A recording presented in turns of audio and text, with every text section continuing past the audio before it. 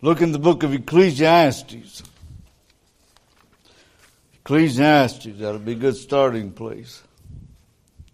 Ecclesiastes chapter 11, we'll start at verse 1.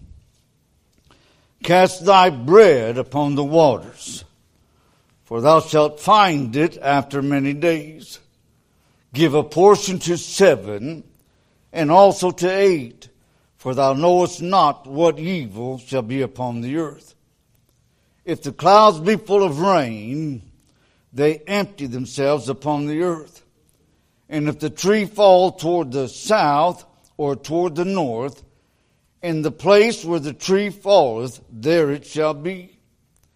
He that observeth the wind shall not sow, and he that regardeth the clouds shall not reap. As thou knowest not what is the way of the Spirit, nor how the bones do grow in the womb of her that is with child, even so thou knowest not the works of God, who maketh all. In the morning sow thy seed, and in the evening withhold not thine hand, for thou knowest not whether shall prosper, either this or that, or whether they both shall be alike good. I'm looking here, there in those first 6 verses, but there in verse 1 is where we're actually starting, and it says, Cast thy bread upon the waters, for thou shalt find it after many days. Now, we're making an application to this text, okay? And the application is that the bread here for our sake tonight is the Word of God. Amen. The bread is the Word of God. And the waters are the sea of peoples upon planet Earth. Amen. Now, the preacher brought some of that out. I remember hearing him talking about the sea of peoples. When I went to the Philippines, I saw some in Mexico, but I saw a little bit in Philadelphia when we were in Philadelphia, but I really saw it in the Philippines. Just hordes of people everywhere. Just, especially we were in Manila and even some of those other cities. Just, just hordes of people. A sea of people. Amen. Okay. And Brother Mike Gibson, he started us out helping us to realize that a lot of these are going to die and go to hell. Amen. That he said every 3 seconds. I was looking up some of that too, but if you do the math and try to figure that out, how many die each day, how many die each week, how many die every month, how many die every year, and I mean you've heard the expression, they're dropping like flies. Amen. Okay. Now here's the challenge: if we're going to cast our bread upon the waters. In other words, getting the Word of God to them that they might have some hope of not perishing, trust the Lord as their Savior, then there's a couple of things we have to do. Number 1 is we have to change our perspective. We have to visualize the sea of peoples. I don't know about you, but I'm guilty where sometimes, I'll see people and not even think about that they have a soul. Amen. There's a whole world full of those. So we have to change our perspective, how we view them, how we see them. Amen. A lot of times, when I was growing up, now, I didn't grow up in a Christian home, but, I grew up the 60s, the Beatles and all that was coming in. And, if I'd have come home looking like one of those, my dad would have grabbed some shears or something. I wasn't allowed to look like that. Amen. But what's sad is to see these people and sometimes all I see is what repulses us and how they've disfigured themselves and all that kind of stuff. when in reality we need to see them as souls perishing. We've got to change our perspective. I think about where the Lord, there in John chapter 4, when he went to Samaria, he didn't go there to sightsee Jacob's well. He went there because there was a sinner woman coming that needed a drink of living water. Amen. And after she drank of that water, that changed her whole life. But then you read after that account where Jesus is basking, satisfied, how that woman drank of the water, rejoicing in it. And the disciples come back with some meat for him to eat, something for him to eat. And he tells them, he says, I have meat to eat that you know not of. And then he goes on in that same passage and tells them, we hear this in missions conferences. It might be quoted this week or even used as a text this week. But where he says, say not ye there are yet 4 months until harvest. He says, lift up your eyes and look and see the fields white already to harvest. Amen. See, this thing about missions, you won't fall into it. It won't be something you'll accidentally take up. You won't cast your bread just haphazardly. Amen.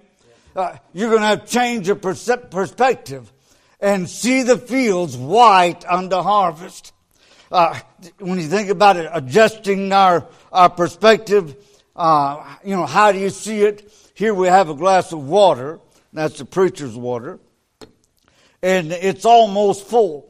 But if that glass of water was just halfway, there'd be some that would look at the glass of water, and you know this, they'd say the glass of water is half empty.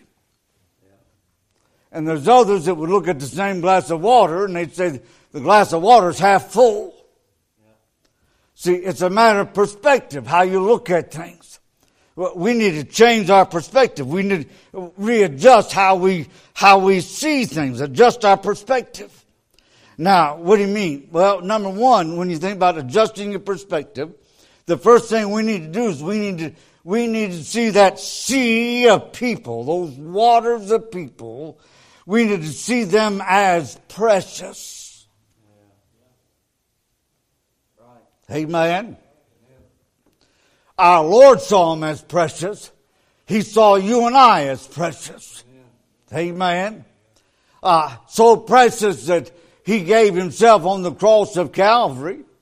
You know, there throughout repeatedly in the Gospel of John, He says, I come to do the work which my Father sent me to do. And that work was Calvary. His perspective was He was going to Calvary because of the sea of peoples. He saw those as souls perishing without the Savior. Amen. Without a means of redemption, dying in their sin. So we need to see them, first of all, as precious. So precious that God so loved the world that He gave His only begotten Son, that whosoever believeth in Him should not perish but have everlasting life. But then secondly, we need to see the fields as not only as precious, but we need to see them as precious. I'm sorry, not only as precious, but plentiful. Yeah. Amen. There's sinners everywhere. It's like that old McDonald's jingle. Here a sinner, there a sinner, everywhere a sinner, sinner. I mean, there's sinners everywhere. Amen. I mean, they're all around us. They deliver goods to your house. They bring the mail. You meet them at Walmart. If you go through the line, they check your groceries. If you don't use that one, you help yourself too. But there's usually one watching you there. Amen. And I mean, everywhere. There's people everywhere around about us. We need to see the harvest as plentiful all around us, everywhere. Amen.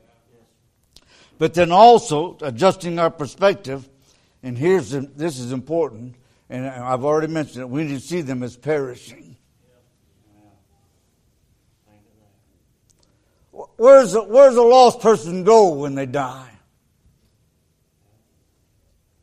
Ecclesiastes tells us the grave doesn't end it. Man's not like a dog, not like an animal. When God breathed the breath of life into Adam, Adam became a living soul. And that soul lives on. Brother Jimmy will sometimes lead us in that song and in the chorus where it talks about where the soul never dies. We're going to see him as perishing. So many people says, well, leave them alone, don't bother them. They've got their way of life. But if we don't bother them, they'll die in their sin. There is no excuse when it comes to this thing about you have to be born again. Amen.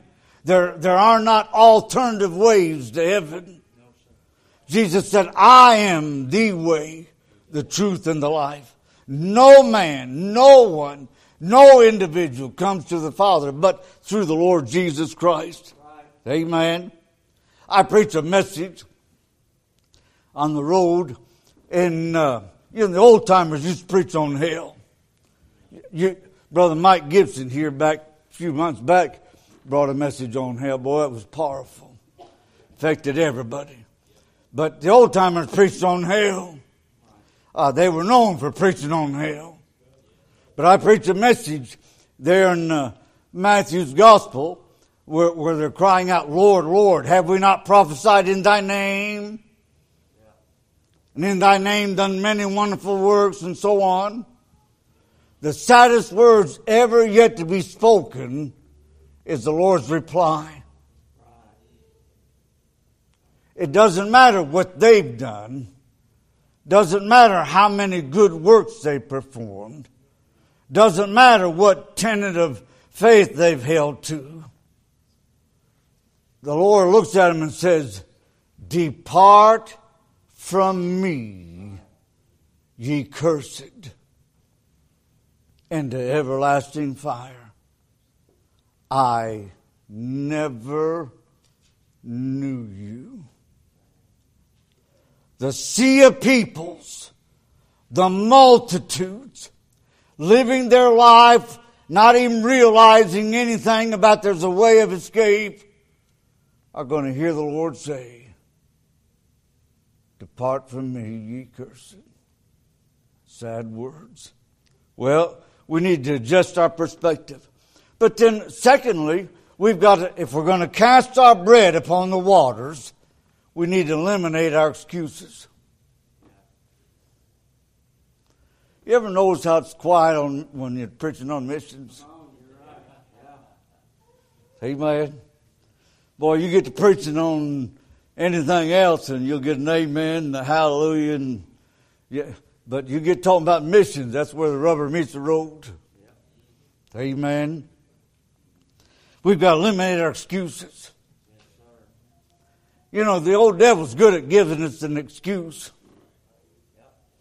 I think about that song Harold Leake wrote.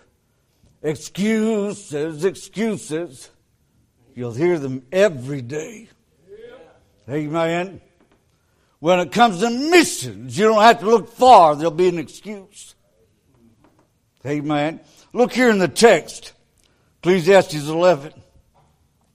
It says there in verse 4. It says, he that observeth the wind shall not sow.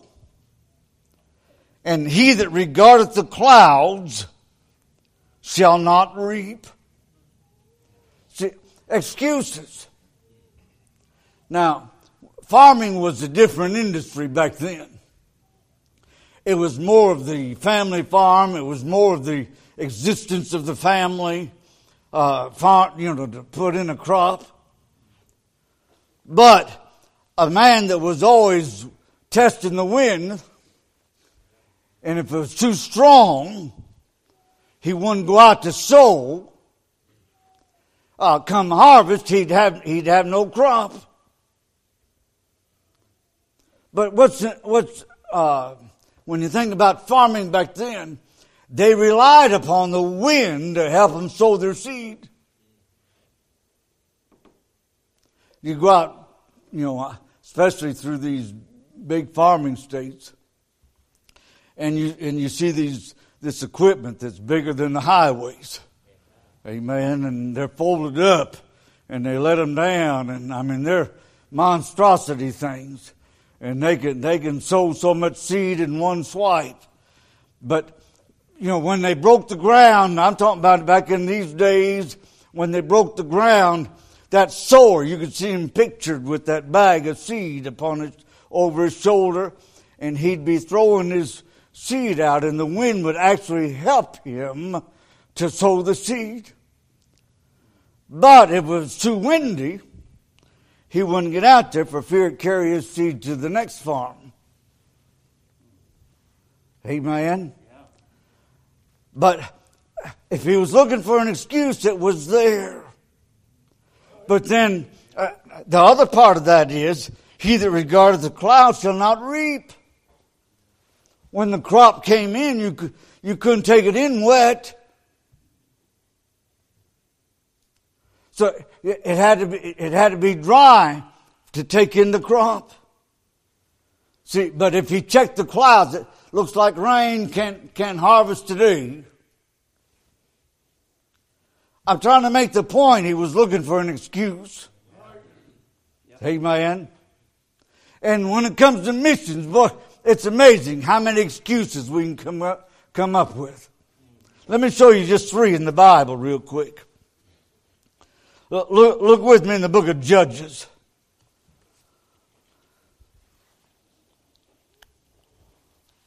The book of Judges. Judges chapter 8. As the pastor would say, look at your Bible. Amen. He'd get us in the book. Amen. But I keep telling him he's a great preacher. And he goes to these Bible conferences, and I'll tell him, well, praise God, at least they had one Bible teacher there. Amen. And he said, he'll call a name. I said, no, that's not what I'm talking about. I'm talking about you. Amen. He is the Bible teacher. Amen.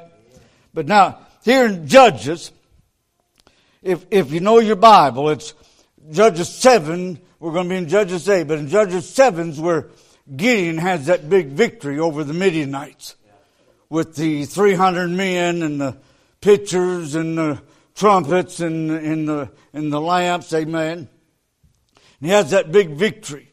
Well, he comes back from that. We'll not read it all. We'll just read what I'm looking at. Look at Judges 8 and verse 4. And Gideon came to Jordan and passed over.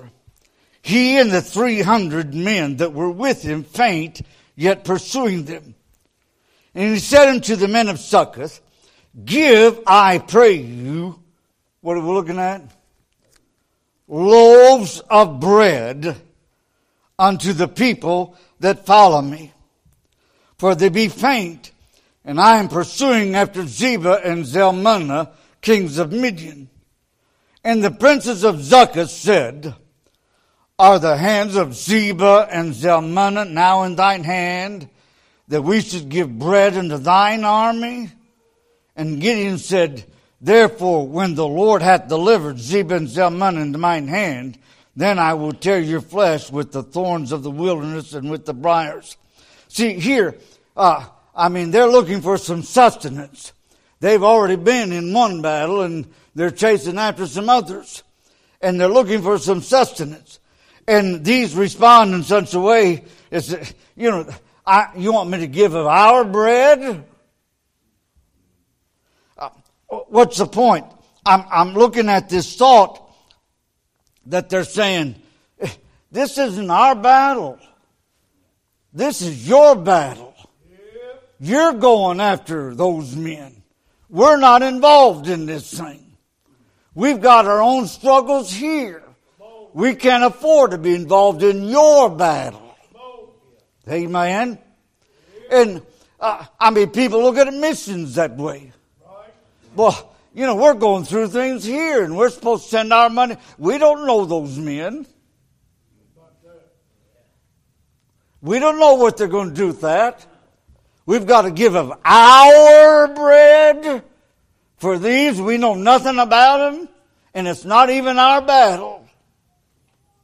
There's an excuse.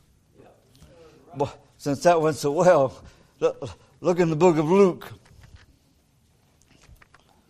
Look in Luke chapter 11.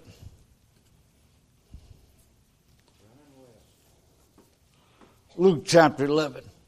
And here again, if you know your Bible, in the beginning of here verses, the Lord gives them that model prayer. It's oftentimes referred to as the Lord's Prayer, but it was a model prayer. And then he pick up the reading there with me in verse 5, Luke 11, verse 5. And he said unto them, which of you shall have a friend, and shall go unto him at midnight, and say unto him, friend, lend me 3, what are we looking at? Loaves. Lend me 3 loaves.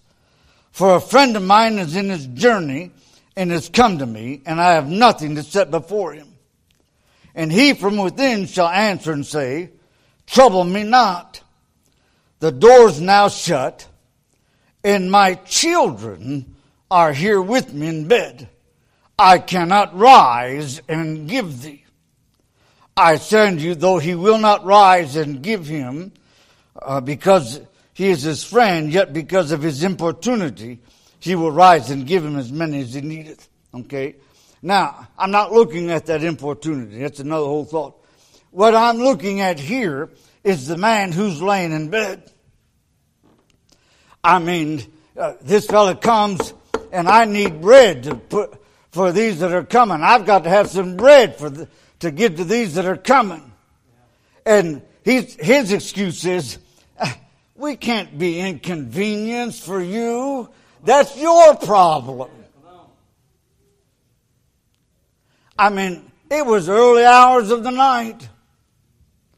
Why are you bothering us with your problem? You know, the timing's wrong for him. He doesn't want to be bothered with it. And then he even throws in, I've got children of my own. You want me to give, Susie's going to need racers, and we're saving for Johnny's college fund, and we're going to need tires on the car pretty soon, and our washing machine's 15 years old,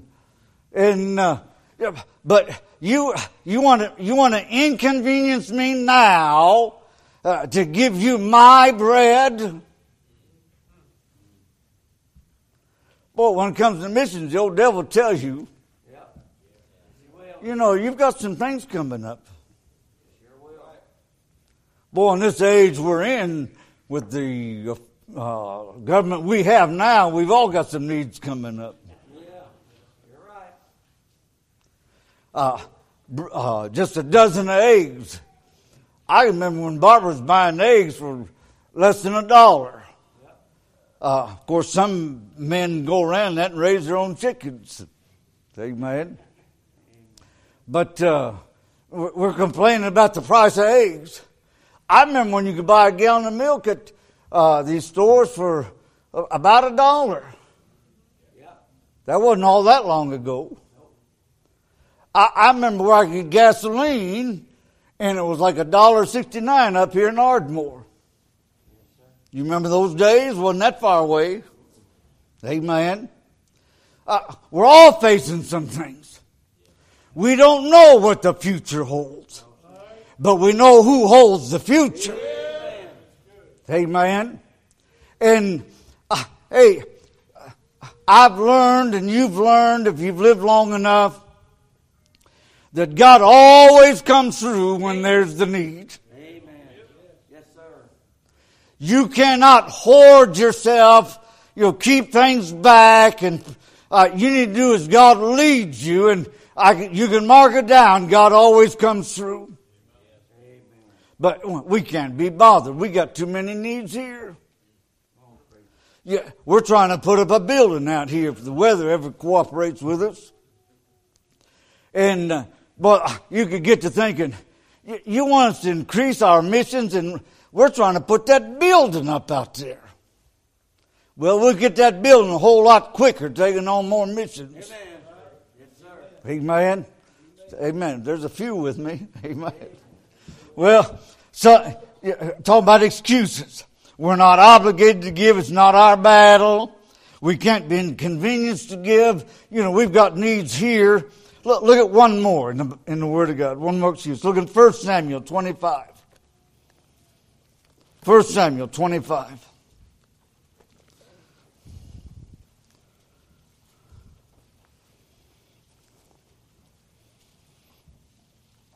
And here's where it's after the death of Samuel. And you realize that David had fled from Saul. And he sends men now. He sends 10 men to Nabal, the Carmelite, for some sustenance. And look here. We'll just read from verse 9 for time's sake. Okay? And when David's young men, these 10 young men, came, they spake to Nabal according to all those words in the name of David, and ceased. And Nabal answered David's servants and said, Who is David? And who is the son of Jesse? There be many servants nowadays that break away every man from his master. Notice now. Shall I then take my bread and my water and my flesh that I've killed for my shears and give it unto men whom I know not whence they be? So David's men turned their way and went again and came and told him all these things. Here, Nabal the Carmelite. Now, his attitude was that I've worked hard for everything I have. I deserve all that I have, and who are you to even ask me for it? Amen? And again, it comes to this. I told you it gets quiet on missions. It comes to this. We don't even know these men. Yeah. Who are these men? What are they going to do? Well, so far we've not been disappointed in anyone God has sent our way. Amen. So I'm trusting the leadership of the Lord through our pastor that these that are coming now are going to be worthy of support. See, people hear them stories about missionaries where, they're living above the people, and they're not worried about planting other churches. They're living pretty good where they're at. And that Nabal's saying, how do I know what they're going to do? I've worked hard for this. For them to squander it, I can guarantee you, a missionary, if he's got his motives right, he's not going to squander your monies. In fact, he'll probably go under-supported and still have needs when he gets to the field. So we're looking at excuses. We can't be obligated. It's not our fight. We can't be inconvenienced. We've got too many needs here. And then after we've worked so hard, we don't even know who those people are to give our monies to them. Amen? What's your point? Well, go back to Ecclesiastes. Okay? My point is that you've got to eliminate your excuses. Okay? The first thought is you've got to adjust your perspective if you're going to cast your bread upon the waters. Then you've got to eliminate your excuses. Then this third part is just important. And that is, if you're going to cast your bread upon the waters, you've got to locate your heart.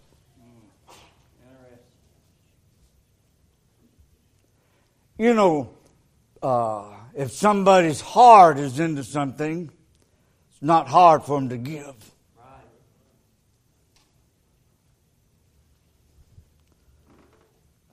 your children, your heart goes out to them. I was commenting on all the little babies we've got. We've got a bunch and got more coming. That's an unusual thing. God has blessed this church. Amen. I go to some and it's all old folks. I've been to some where I'm one of the youngest people there. I've been some places where it'd take a miracle of God to have a baby. But what are you getting at? I'm saying you love those babies. And you shower your love upon those babies. How do you do it? You give to them. You got to locate your heart. Does not the Lord tell us in the Gospels that where your treasure is, there will your heart be also?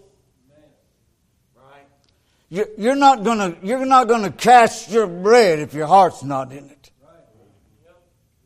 If you do it out of pressure or out of obligation, or you don't want to be embarrassed, it's not going to last. It'll fizzle out before it gets started. But if your heart's in it, you'll give. Did you ever stop and think that everything in life is a heart matter?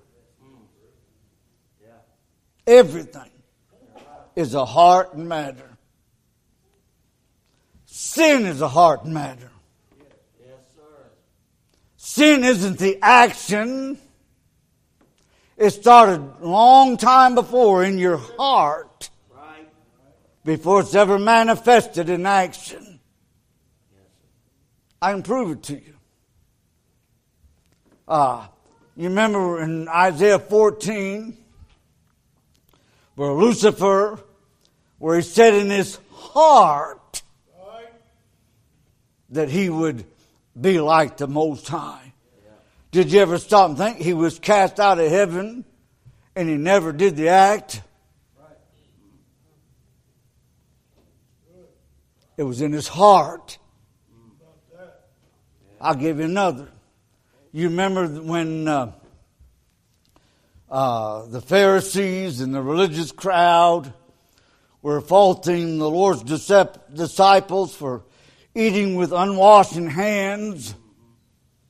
And the Lord responded to them, it's not what you put in the body that defiles the body.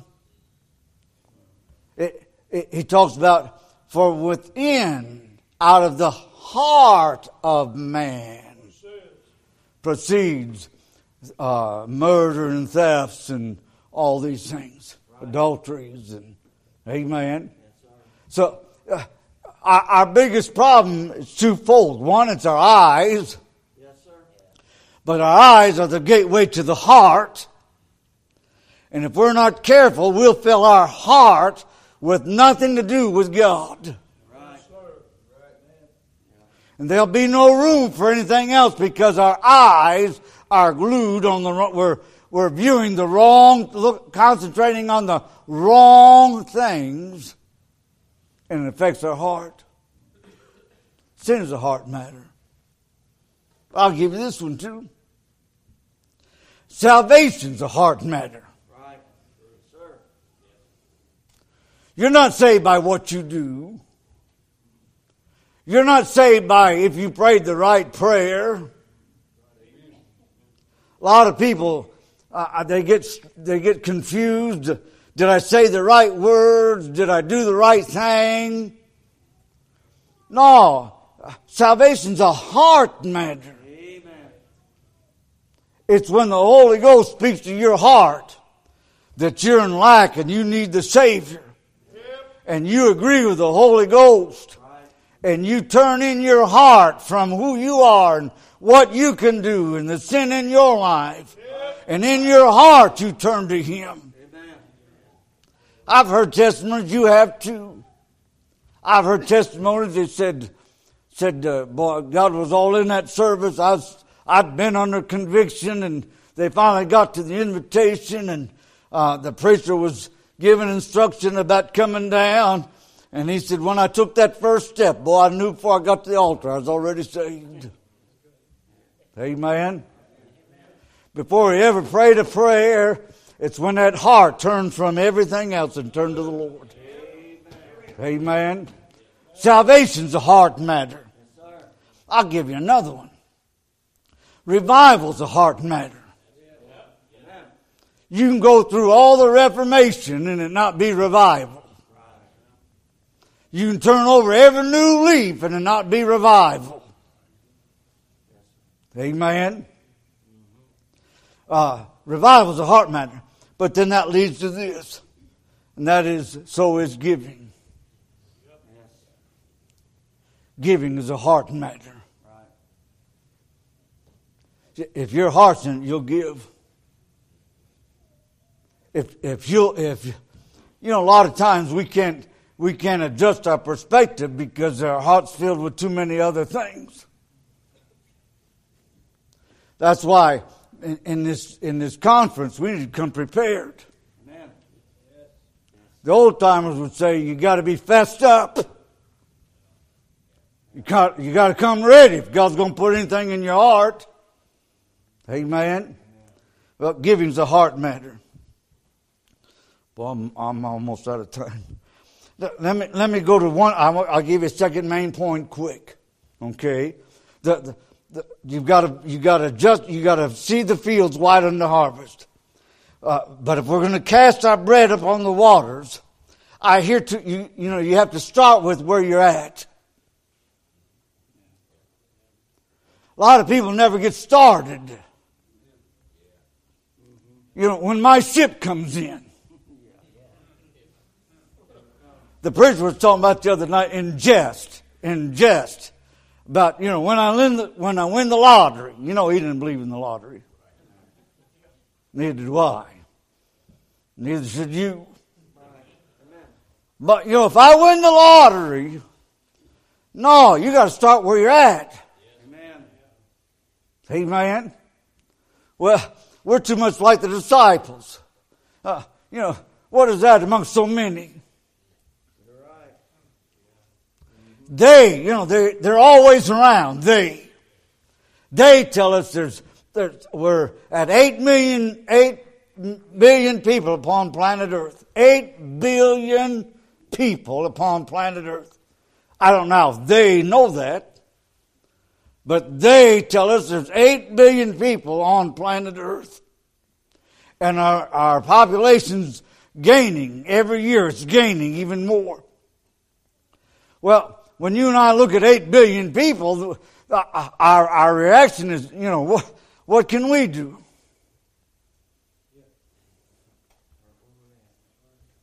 You have to start with what you have. You got to start with where you're at.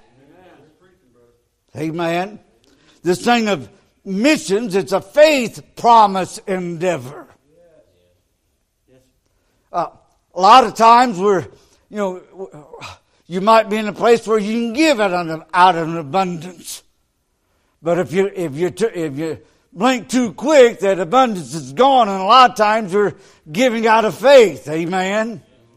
But it ought to be a faith endeavor from the beginning. Amen. I'll give you a couple examples quick. I haven't seen the door crack yet. You remember Moses? When Moses started out there in Exodus chapter 12, that all he had was a rod.